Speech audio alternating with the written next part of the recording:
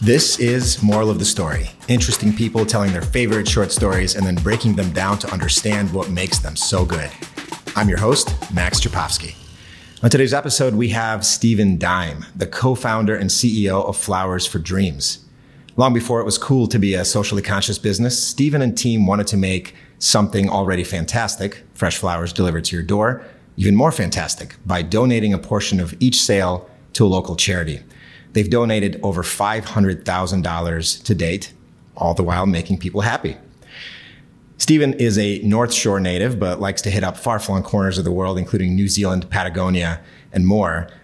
And more importantly, he's not afraid to take sides, writing polarizing op-eds against Amazon's HQ2, turning down business for those who are unwilling to check a box, condemning racism and Nazism, and more. We'll have links to all of that in the notes.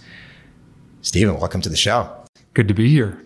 So tell me your story. How did you end up where you are now? Yeah, it's a long story. I've been at the flower business for almost a decade. I started when I was 19 years old on a little flower cart outside of a college graduation ceremony, hawking flowers and trying to make a little money to pay for school. And it slowly turned into Flowers for Dreams, now in Detroit, Chicago, Milwaukee, across the Midwest. Cool. So set the stage. What should we know before you get into the story?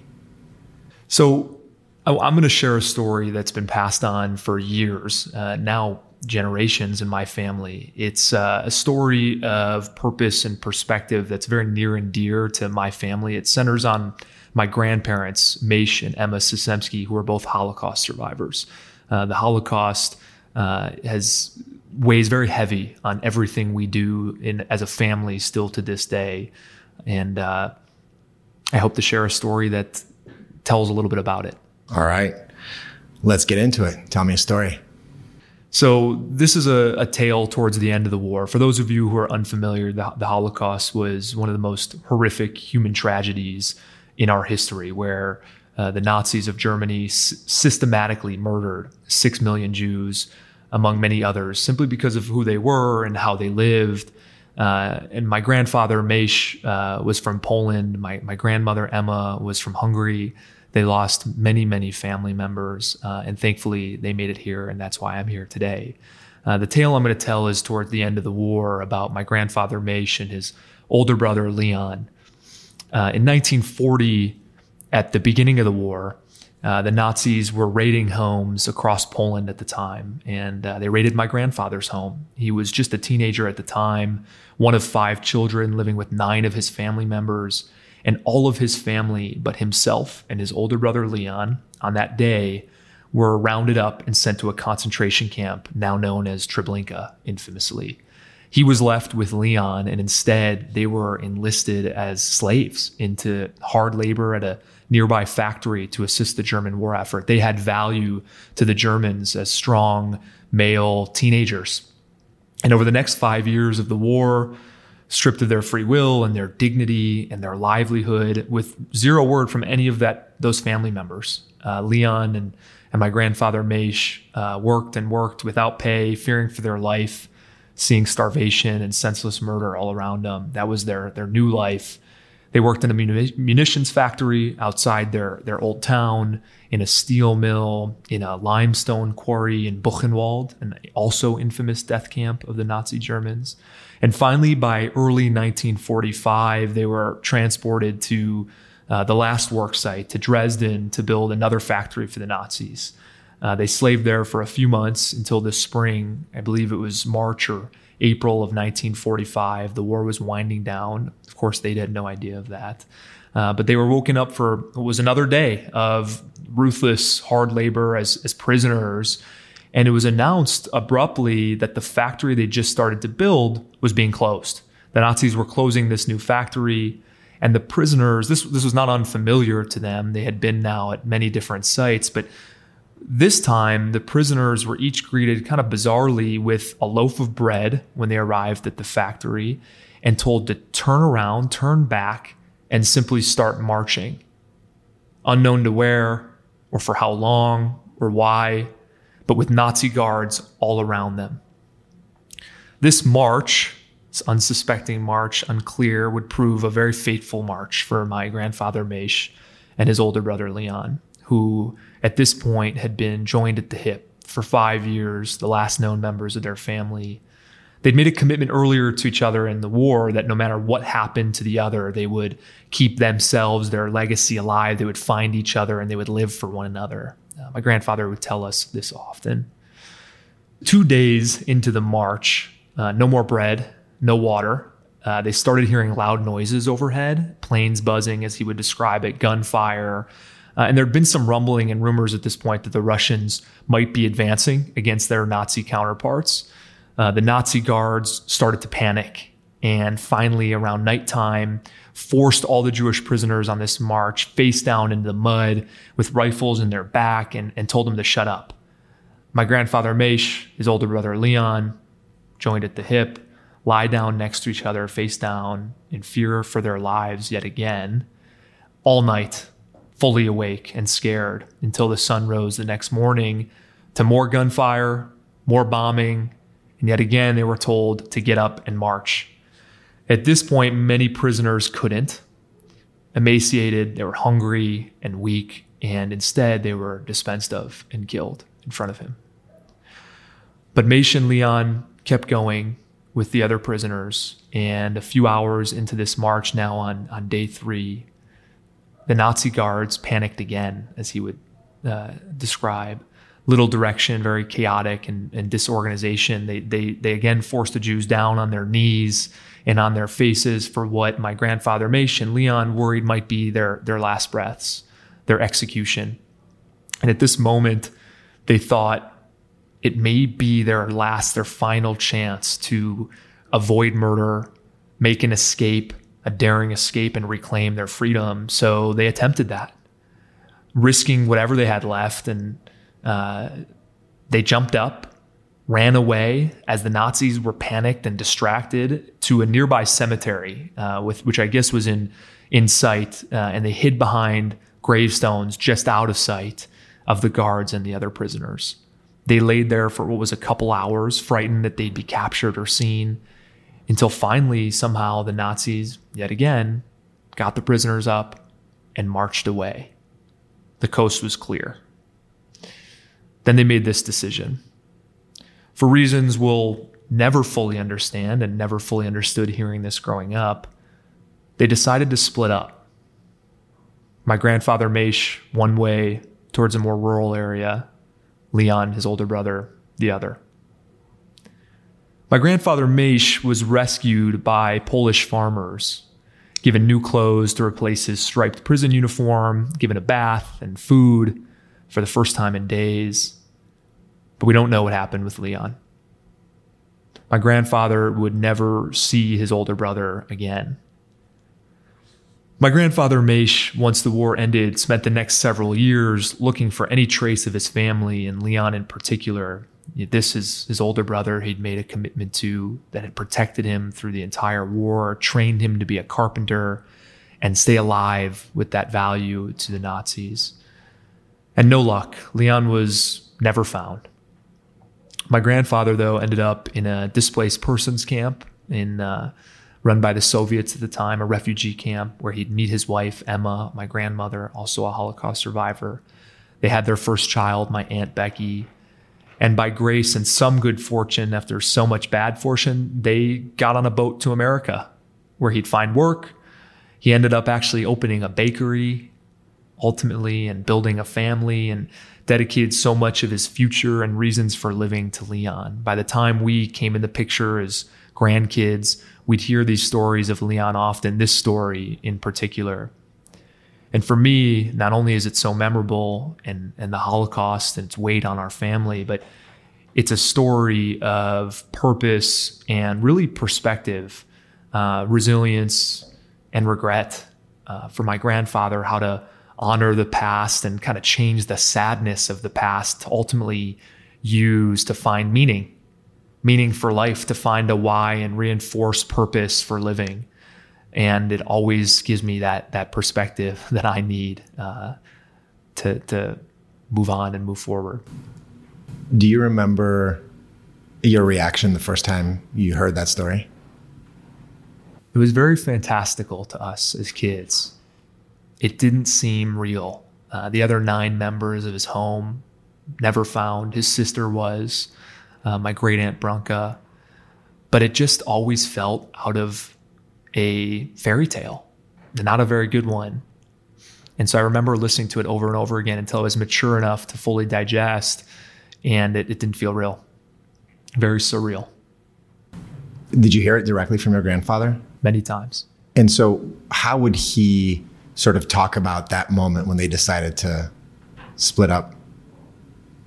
It's the part that perplexes all of our family. Why did they split up? What was the reason they decided, when it seemed the coast was clear, to finally part ways with no other family? It wasn't a question that we easily asked him. The fact that he was telling us these stories, these difficult stories, was kind of enough. He actually gave a speech at the Holocaust Memorial Museum in Springfield about 10 or 15 years ago before he passed away, and talks about Leon. It weighed on him.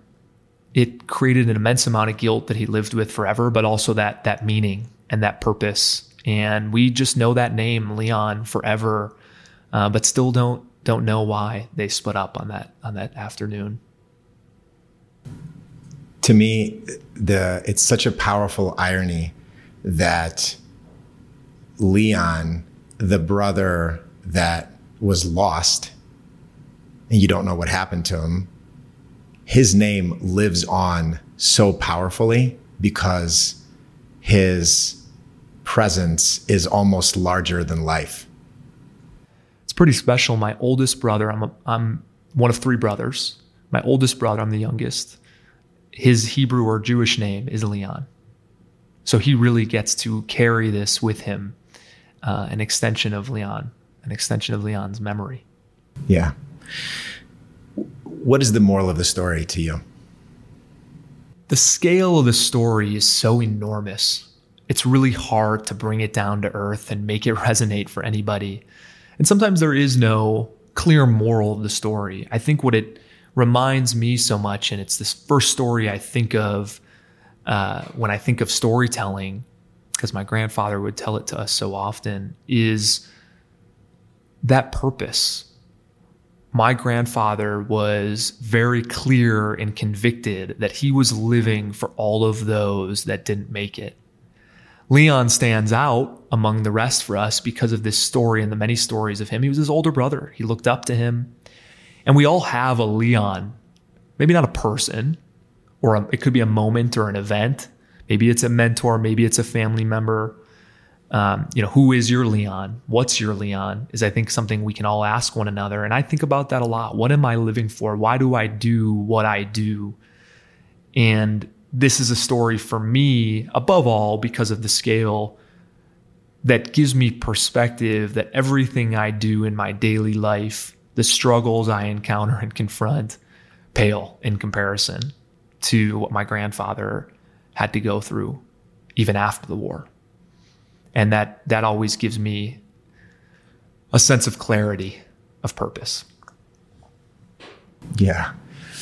In man's search for meaning, that is a big part of the narrative, is among ruin, among death and destruction and devastation, you have to turn inward to find your meaning.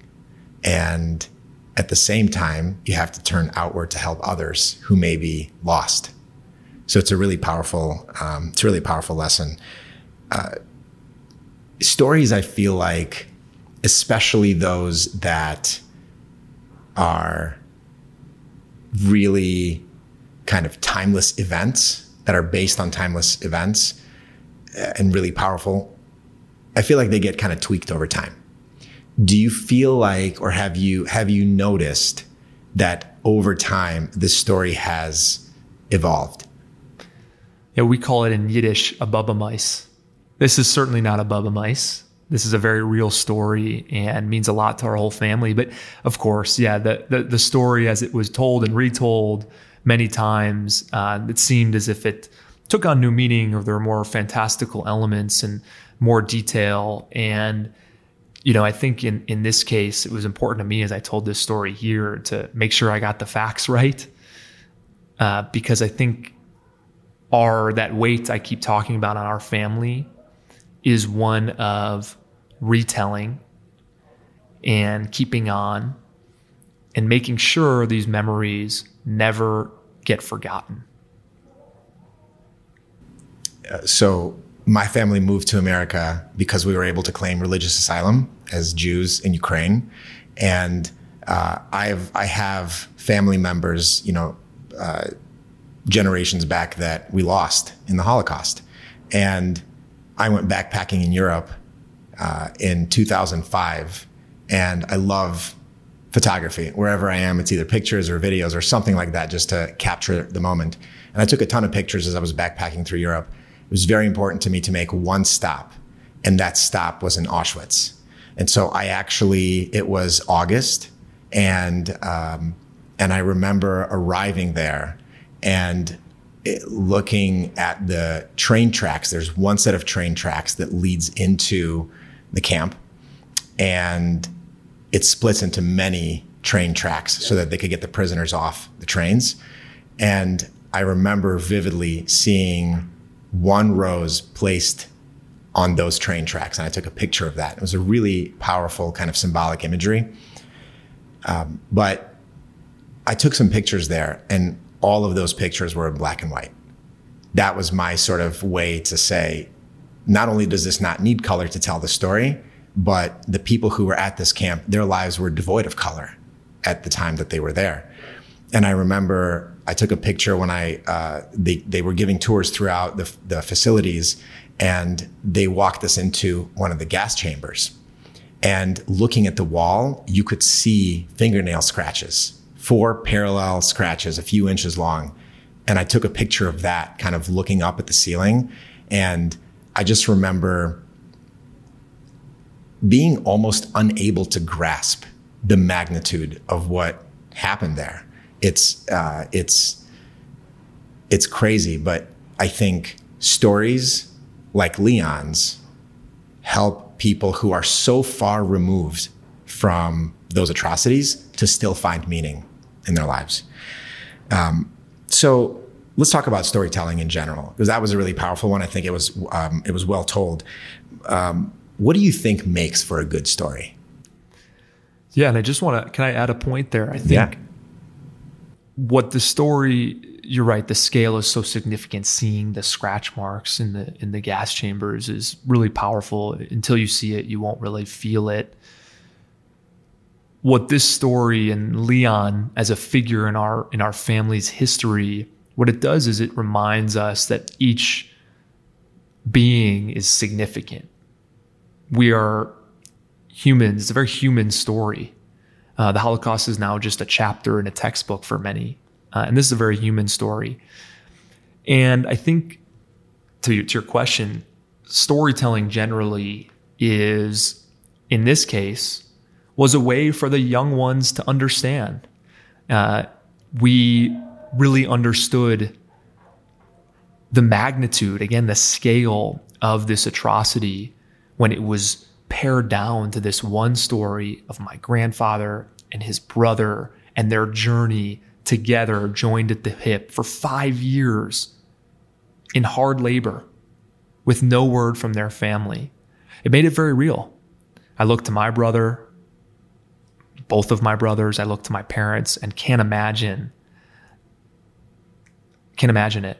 So it's that perspective that's so significant. Is it gave me perspective as a kid, and it still gives me perspective to this day. And I think really powerful stories, if nothing else, they give you perspective. I love that. In your life, how do you use storytelling, personally, professionally, however? I use stories a lot in business. We sell flowers, but we're really selling stories with our flowers. So we've always been very good on Instagram, for one. We used to be great on Snapchat before it kind of tapered off for us. But we'd always think about, from a social media perspective, how can we use our bouquets to advance causes we care about, to share stories in our community. That's who Flowers for Dreams is. We use our bouquets to promote the causes of justice and charity that we really care about as a team and as a company. So it's always been very much a part of Flowers for Dreams' DNA. Does every story have to have a moral? No, but every story that's good should have an effect and an impact. So there doesn't always have to be a lesson, but it's important for whom you're telling the story to, that they feel something and absorb some meaning. Then maybe the moral isn't within the story, but it's meta. It's around the story. Kind of, yeah. That's kind of I'd cool. agree. What's one of your favorite books that you think gets storytelling right?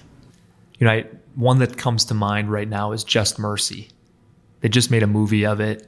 It's about a Harvard-educated African-American attorney opting out of the big dollar corporate law and instead starting a civil rights practice in the South. And it's a real story. It's much like Machen Leon's.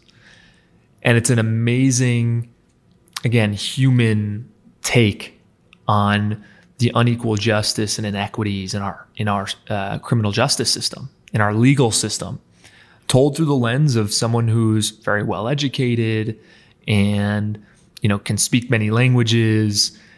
So it stands out to me as being an exceptional story, a very human story that brings to light a lot of the problems and inequities in our justice system.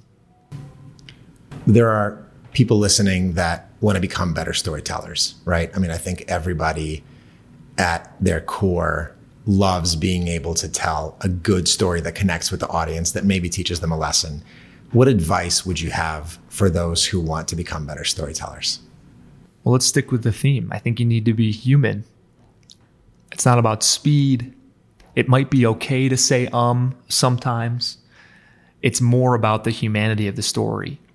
Does it feel manufactured, or does it feel real and authentic? When I talk to my team, or when I tell this story now to new family members, believe it or not, we now have what would be great grandkids to Maish and Emma. I make sure to tell the story not as a tale, not as a fairy tale or a harrowing tale of some long ago, far away moment, but of something that when they look to their right and their left, their brother and their sister, that they can feel and that they can believe and that they understand. So I think storytelling has to be very real and authentic and human. It's so interesting applying that to the world of video. When I was first starting, I remember I was so focused on a beautiful image, right? Something that is just well framed and well lit and the composition is perfect. What I realized is actually what's more important than the image is a powerful story, because you can have amazing stories that maybe didn't have the most beautiful composition or lighting, but between those two, the narrative and the quality of the image, narrative wins all day. And it's because I think if people can connect with a story, they stay engaged. And if they stay engaged, then obviously you have, a good audience. Absolutely. The caption matters more than the post and than the picture, for sure. Caption over picture. Totally. But if you have a good caption and a good picture, then you can be like Humans of New York. Correct.